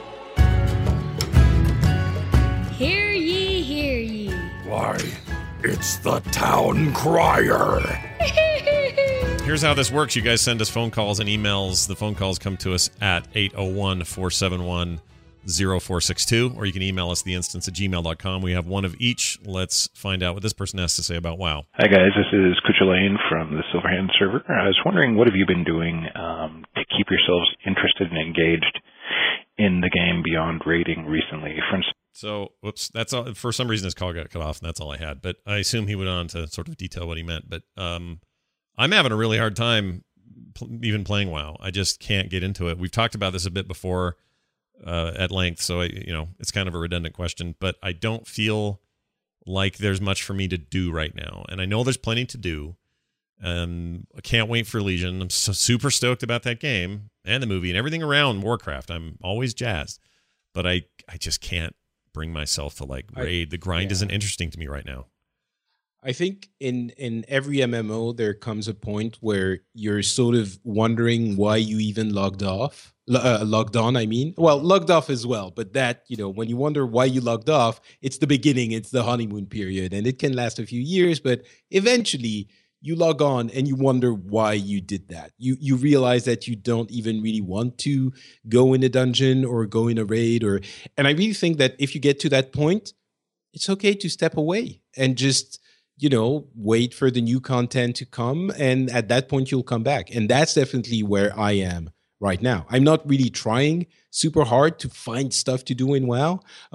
There's an intermediary stage where you want to refresh the game for you, and that's fine. Go try something you've never done before. If you're a super PvE person, try and go PvP. Maybe you're going to find it fun. Maybe immerse yourself in the crafting aspect of it. Maybe go and do some pet battle. There are so many elements of the game that there are always going to be something probably that you haven't tried before. And maybe you're not going to like it, but you could try. For me, though, I'm not really even trying at this point. I'm just waiting for Legion. It's not worth, there are other games that can take up my time than a game that I know inside out, and I don't. It's the same thing that it's been for a few months without new content. So. Yeah, and it's so easy to hear us say these things, and it's easy for some to equate that with, they hate the game now. It's not. I'm not even close to hating WoW. Like of course I revere it as one of the most important aspects of my gaming life ever, and will continue to love WoW until there's no WoW to play. But as it turns out, I think Blizzard was way ahead of the curve on this. They knew that this was going to be the curve at 10 or 11 years. And they knew how important it was to build up other properties, other genres, other games within the same universe, even to hold our attention, to keep us in the ecosystem. And they've done it. I'm actually going to say that same exact thing, that I've heard this from a lot of people. I got tweets about this, like where people are like, well, what are you doing to keep yourself interested? I'm like, why do we need to stay so engaged like throughout the periods where we're not? Like, why do we have to force it on ourselves if it's not really working? Can't you just unsub for a little while, go do other stuff, and then when the next thing hits, you come back, and you come back without this kind of negative feeling that the game is giving you over the, it's like you come back just excited to play WoW again. That's fine. If you're feeling like it's hard to figure out like what to keep you motivated, then maybe you're just not motivated right now in this game, and it's okay to go do other stuff for a while. Yeah. And wait until Legion. That's totally fine. Don't force this on yourself. Yeah, it doesn't mean you gave notice and you can't. It's like it's not this. It's not that hardcore. You just say, I need to be doing something else right now, and then I'll come back to it. Don't sit down to game and have it suck for you, because this is supposed to be the fun time in your life. Like you go to work, you go to whatever, you don't like it, that sucks. You got to be there, and then when you go to game, don't feel the same way. Like, don't sit down and be like, I gotta be here. This is what I have to do. Oh, garrisons. Okay. Put in my work now. Yeah. Punch my clock. It's like, no, just make sure that whatever you're doing when you sit down to do your free time is enjoyable to you. Yeah. That's really important. And believe me, WoW is still going to be there when you feel like playing it again. I mean, when Legion is going to hit, it's going to be back, and you're going to have a whole other continent to explore and whole new things to do, and a whole new, year to get into endgame and do those hardcore dungeons and raids and all of it. And it's going to be there. It's not going to go away anytime soon. For the next 10 years, there's always going to be new content at some point, within the next year for you to look forward to. So, and there'll be somebody there to go, can't believe you're not playing Overwatch every 5 minutes now because you're playing WoW again. Like, we're going to hear it on the other side. So it's just fine, everyone. We are... Malden in the chat room, by the way, says when you take a hiatus, you come back and everyone is gone. Makes the game harder to enjoy. But if you're not enjoying it while you're there, it's like that's the only reason. Like, that doesn't seem like there's no perfect solution here. Well, the perfect solution. Well, what I would say to him is, and I know this isn't going to be true for everyone, but that same group that I am connected to and have been for so long in WoW, we're all doing this other stuff too. So we're all kind of connected as we go through a new season in Diablo, as we play the new expansion in Hearthstone, as we go mess around in what's happening in this beta or whatever. We're not leaving, and not everybody gets that, but and I understand that it's not the same for everyone. But the thing is, like, you can't put everyone, like, you can't cryogenically freeze all your friends and be like, all right, I'll be back in WoW in a little while. Like, that would be awesome. That would be awesome. I know, right? You may have to come back and make new friends. You may have to find a new guild. That might happen. That is just the reality of the situation. There's not a perfect solution for this where, okay, well, I want to stick around and not have fun for a while just so I don't lose my friends when, but you might lose them anyway. They might leave. Yeah. You just got to deal with the way it is, and you just keep adapting and just do but again, just make sure you're having fun. Yeah. Whatever it is. If you're not having fun, you're doing it wrong. Yeah. So. And I don't think it takes much of an analyst with 2020 vision to look at Blizzard's situation right now and be impressed with what they did. There are lesser companies who would right now still be thinking that they need to tie everything possible to the wagon that was their big success and hang on to that for dear life and do nothing but that. And if they did that, they would be really struggling right now. This would be a company in flux. They would lose their top talent. They would be in a place of really weird, hold on just because you think you're supposed to. And I think there's something to be learned from that as a gamer too, that, don't mire yourself into something because you think there's some weird overlording expectation that if you leave, you're a traitor or you're a... No, I don't think that's what this gentleman is saying. Well, he's not saying that. No. I'm extending this a little further than that reach, but go ahead. Anyway. He's just asking the simple question. But what I think, kicked this off is that we get this question quite a bit now from a lot of people. It seems like people are trying to force themselves to continue to play WoW. Yeah. And whatever that reason might be, I'm sure there's lots of different reasons for it. But Just chill out, man. It's fine. And it's all good. Just the idea that Patrick and I and you and anybody in the States or overseas can play Overwatch together, and that's going to be a thing we can count on in the future, that it's not region locked, that brings me new hope that maybe all their games might eventually follow suit. I don't know why they don't. I really hope that Heroes gets that. Oh, I would love to play Hero. As I've mentioned a couple of times, I spent like $100 in Heroes in the past couple of months. Yeah. So please make it so I can take my awesome collection and my incredible Vala to. Oh, I guess I already have it. No, wait. I don't have a Diablo license on the US, so I don't have Vala. Oh. Although she's cheap, maybe I can level her up. She is cheap. She is cheap. And we don't mean that in a pejorative anti-woman way. We mean she is like really inexpensive right now. Maybe I can do that and play Vala with everyone. I would love to play with Patrick in Heroes, and that's my whole point, is that maybe if this is Blizzard's new method, maybe this guy and others, well, the guy in the chat room specifically, will find more friends in a broader player base. If you're having trouble finding friends, join AIE. Like there's inclusive communities out there. Yeah.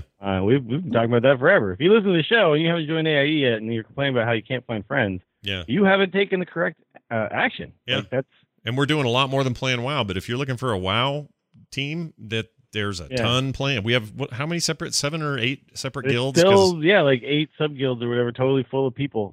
It's like that is still going on, and still like I could log in anytime. And the green wall is still the green wall. It is going by real quick. So, it's like you can't just wish that friends fall into your lap. You got to go out and find them. Yeah. And in this type of a situation where it's like gaming, you got to go out and you got to join guilds. You got to put yourself out there. And our guild, you could literally walk into the green wall and you could say, "Hey, I'm new here. I was wondering if anyone wants to go to Stranglethorn Vale with me and my pet monkey and role play with me for the next 3 hours." You'd find 10 people go, "I'll go." Yeah. Or whatever. And then once you plug into that community, then you go into every other game and there's the same community of people and it's awesome, and you're never alone. It's kind of the greatest thing ever. So let's get more French and Finnish people over here. That's all we need next. We got an email. Not enough French. We got an email from Craig, who wrote in and says, "Hello, Instance Crew. Short form question: what would it take to get you interested in WoW esports? Long form question: since BlizzCon, I found myself getting more interested in WoW esports. I bet Holinka loves hearing this. The production from Blizzard and the latest GCD Pro League has been fantastic, and the knowledgeable casters make it a bit easier to understand what's going on. However, I admit that the chaos makes it hard to follow sometimes. Since I've heard little to no discussion about WoW esports, what would it take to get you interested? Do you think you would enjoy it more if it was about Battlegrounds instead of Arena? Thanks, gentlemen. Love the podcast." That's a great question. It is, Craig. I mean, you could ask that of the broader esports audience. Why aren't more of the world interested in Arena play? Well, you could see it on display at the last BlizzCon when you went to the Hero stage, to the Hearthstone stage, to the StarCraft stage, and then the WoW Arena stage. Just the huge disparity in interest between WoW esports and the rest. It was like a madhouse at all the other stages, and there was plenty of open seats at the WoW one, and it's for very like legitimate reasons. It's hard to follow what's happening in arena play, even for people who know what's happening. It's hard to follow because each individual is doing so many complex things. Things like fake casting and stuff is really, really hard to display in a way that makes sense to someone else. Right. But it's a huge part of what's going on in a WoW arena. Also, the fact that there's basically like one mode, which is a death match, is maybe a little bit hard for some people to really wrap their head around and get into. So I think you have to improve the improvement on the casting and all that stuff is a huge deal, because describing what's going on to people in a way that makes sense while still having it be interesting for people who do already get it is a tough balance to find. I think that people are doing a lot better at that. But I think it's really going to come down to, if Blizzard wants to make that amazing, they're going to have to really get intuitive with the spectator client, because it's going to have to try some things that aren't being tried in other esports. Well, that'll make or break Overwatch's ability to be an esport as well. No, absolutely. It's the same problem. Counter-Strike has already worked with like a simple, like we follow a guy around and we see his view until he dies and then we follow someone else. Like, it's actually okay because people are super into the game. Sure. But if you're not into the game, it's not intriguing to you at all. So how do you intrigue people who maybe don't know yet, I think is the question. Mm-hmm. And it's not an easy answer. I think you have to get intuitive and do something different. It's also like, well, what are these guys doing? Well, they're fantasy archetypes in a room big enough for 4-on-4, and they are. What are they doing? I don't know. They got flags, and they got somebody's doing something. Like it doesn't have an analog. Matchups is important, and the compositions I think is important. So maybe that could work too. Like bringing people more into what the players are thinking and the strategy behind them. It's definitely a challenge, though. Patrick? But I think he's asking what would get us interested. And for me, maybe a little bit more visibility, but because even me, who knows the game very well and who knows what's happening on screen, I have a hard time understanding what's even happening during a WoW match, arena match. So I was kind of like, well, maybe there isn't a way to do it. But when he mentioned Battlegrounds, I thought that might be easier to follow, and that might be a little bit more noob friendly, esports noob friendly. So maybe that could work. But on the other hand, I'm not a big esports watcher to begin with. So maybe I'm not the target. For me, it's just I have a limited amount of time to watch a bunch of esports. And so I'm watching the ones that intrigue me the most. I know what's happening in Arena, but I don't find it as exciting as I do watching Heroes matches or a Hearthstone match. Actually, I kind of find Hearthstone matches really boring, so I don't watch those either. So I spend a lot of time with Heroes matches, and I watch Counter-Strike matches, and I even watch some League matches. Even though I really don't like League as a game to play, I do like watching competitive League. So I mean, it's all about why can't more people be interested in hockey than they are in football in this country, or soccer in this country like they are with American football. I don't know. Sometimes they might just exist in that's their slot, and that's fine. I do think, though, that there is something about WoW Arena that, first of all, it's hard for the viewer to follow along, but also it's kind of like this, oftentimes it's this war of attrition. It's just like slowly over time, you wear down the other team's resources and eventually, catch somebody kind of out of position, and that's really what turns it. And it's tough for the viewer to really see that big turning point. It's same thing with hockey, where it's like, there's a lot of like this small movement or soccer for Americans. There's a lot of this kind of slow attacking. Then all of a sudden somebody actually like does something, but it's hard to keep the interest in the in-between times, right? So while you're watching someone just CC a druid forever, that's not very interesting. And then finally it gets really exciting when someone almost dies and you get a perfect like interrupt off or something. Mm-hmm. That's hard to translate to somebody who's not into that and who's not thinking along with the players. So it might just be that WoW PvP, if they're going to only do arenas, is always going to kind of exist in this lower tier as far as esports is concerned, and that isn't necessarily a terrible thing. It just is what it is. Battleground idea, maybe that does something. Maybe it shakes up something. I would enjoy that, to be honest. If you told me they were going to do that, I would watch it. Yeah, but again, it's objectives, right? You're watching somebody carry a flag. That makes more sense than watching somebody like fake cast something and then someone else like miss their interrupt and that swings the tide. That's what actually happens in Arena. Right. Like somebody uses their interrupt up, or they have to use their trinket, and that's what turns the tide. Like, oh, he trinketed, we're going to win. And it's like, that's not exciting for other people. It's not. It is for some, obviously. There's a hardcore base, but it's just, and Blizzard's not trying to make that more interesting. But watching somebody run a flag and they're trying to stop him and kill him and stuff, I could definitely see that. Oh, yeah.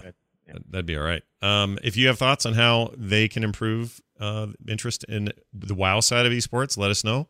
Again, you can email us, the morning stream at, that's the wrong one, theinstance@gmail.com, or 801-471-0462 for the phone line. I think it's going to do it for us. Big show today. Lots of stuff going on.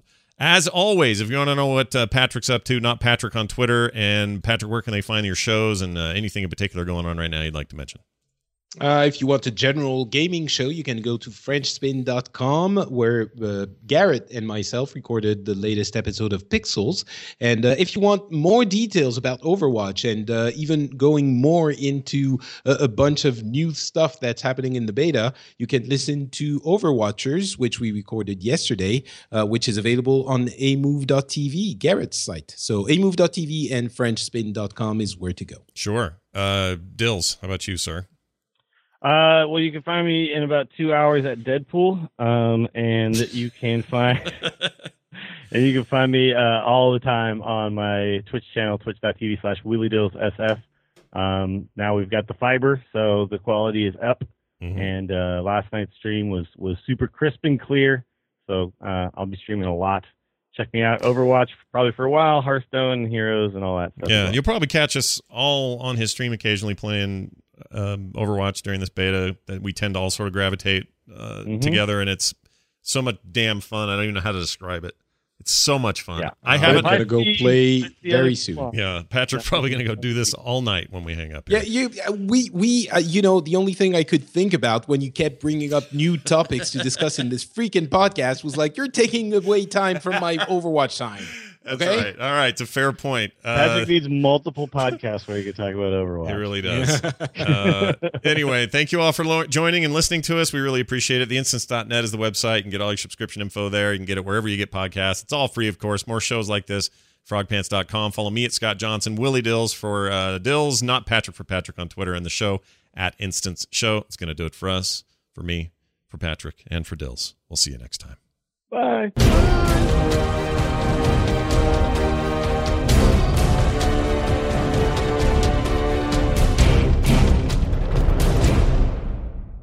Cookie crumbles badly for small-statured salesfolk.